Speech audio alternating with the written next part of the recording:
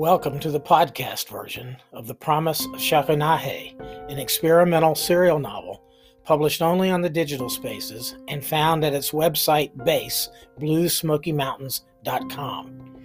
This is episode 3 of the podcast's third season and includes from the novel Acts 155 and 156. You can follow along at bluesmokymountains.com. You can also support this podcast with a gift at the link you will find on the podcast homepage.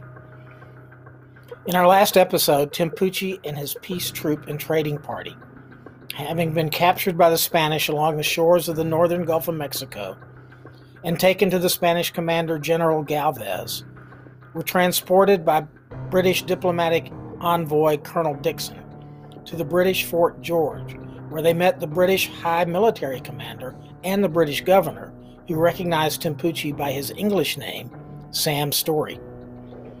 Tempucci was told he would be handed over for what was called safekeeping to trader William Panton, with whom he had had dealings in the past. In this episode, Tempucci ponders the world in which he finds himself and his place in it. Tempucci knew he could never really understand the Onega, even though his own blood ran with Onega blood. He could not decide if they were to be admired or feared or avoided or hated. They seemed to exist in a series of contradictions, much like some creatures of the forest who hold properties of both animals and birds, or of both birds and people. The animals who carry characteristics of two different kinds of creatures are not to be trusted. Somewhere deep inside, they hold a deep, dark, evil secret. It seems the same with Onega. The way they speak, eat, and dress leads one to believe they are good, ordered people who hold great respect for the natural order of the world. But the way they act toward others of their own kind, and the way in which they conduct their affairs leads one to believe they are evil after all, confused about the values of life, and seek only to make themselves comfortable at the expense of others and the world. In many lands, particularly his own and those of Creek and Choctaw cousins, the Onega had come to be admired, respected, often emulated. Many Creek and Choctaw, and even some of his own people, have begun to dress like them, seek them out to learn of their ways. Tempucci knew in his deepest places the Onega were not going away. He knew they will always be part of the world for his people. He knew that from the time he first saw them. What to do with that reality is what haunts his dreams. He moved between periods of despair, embarrassment, and even pride in his own Onega blood.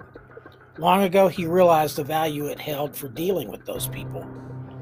They seemed to respect him more, show greater deference to him once they discovered his true father was a Onega trader.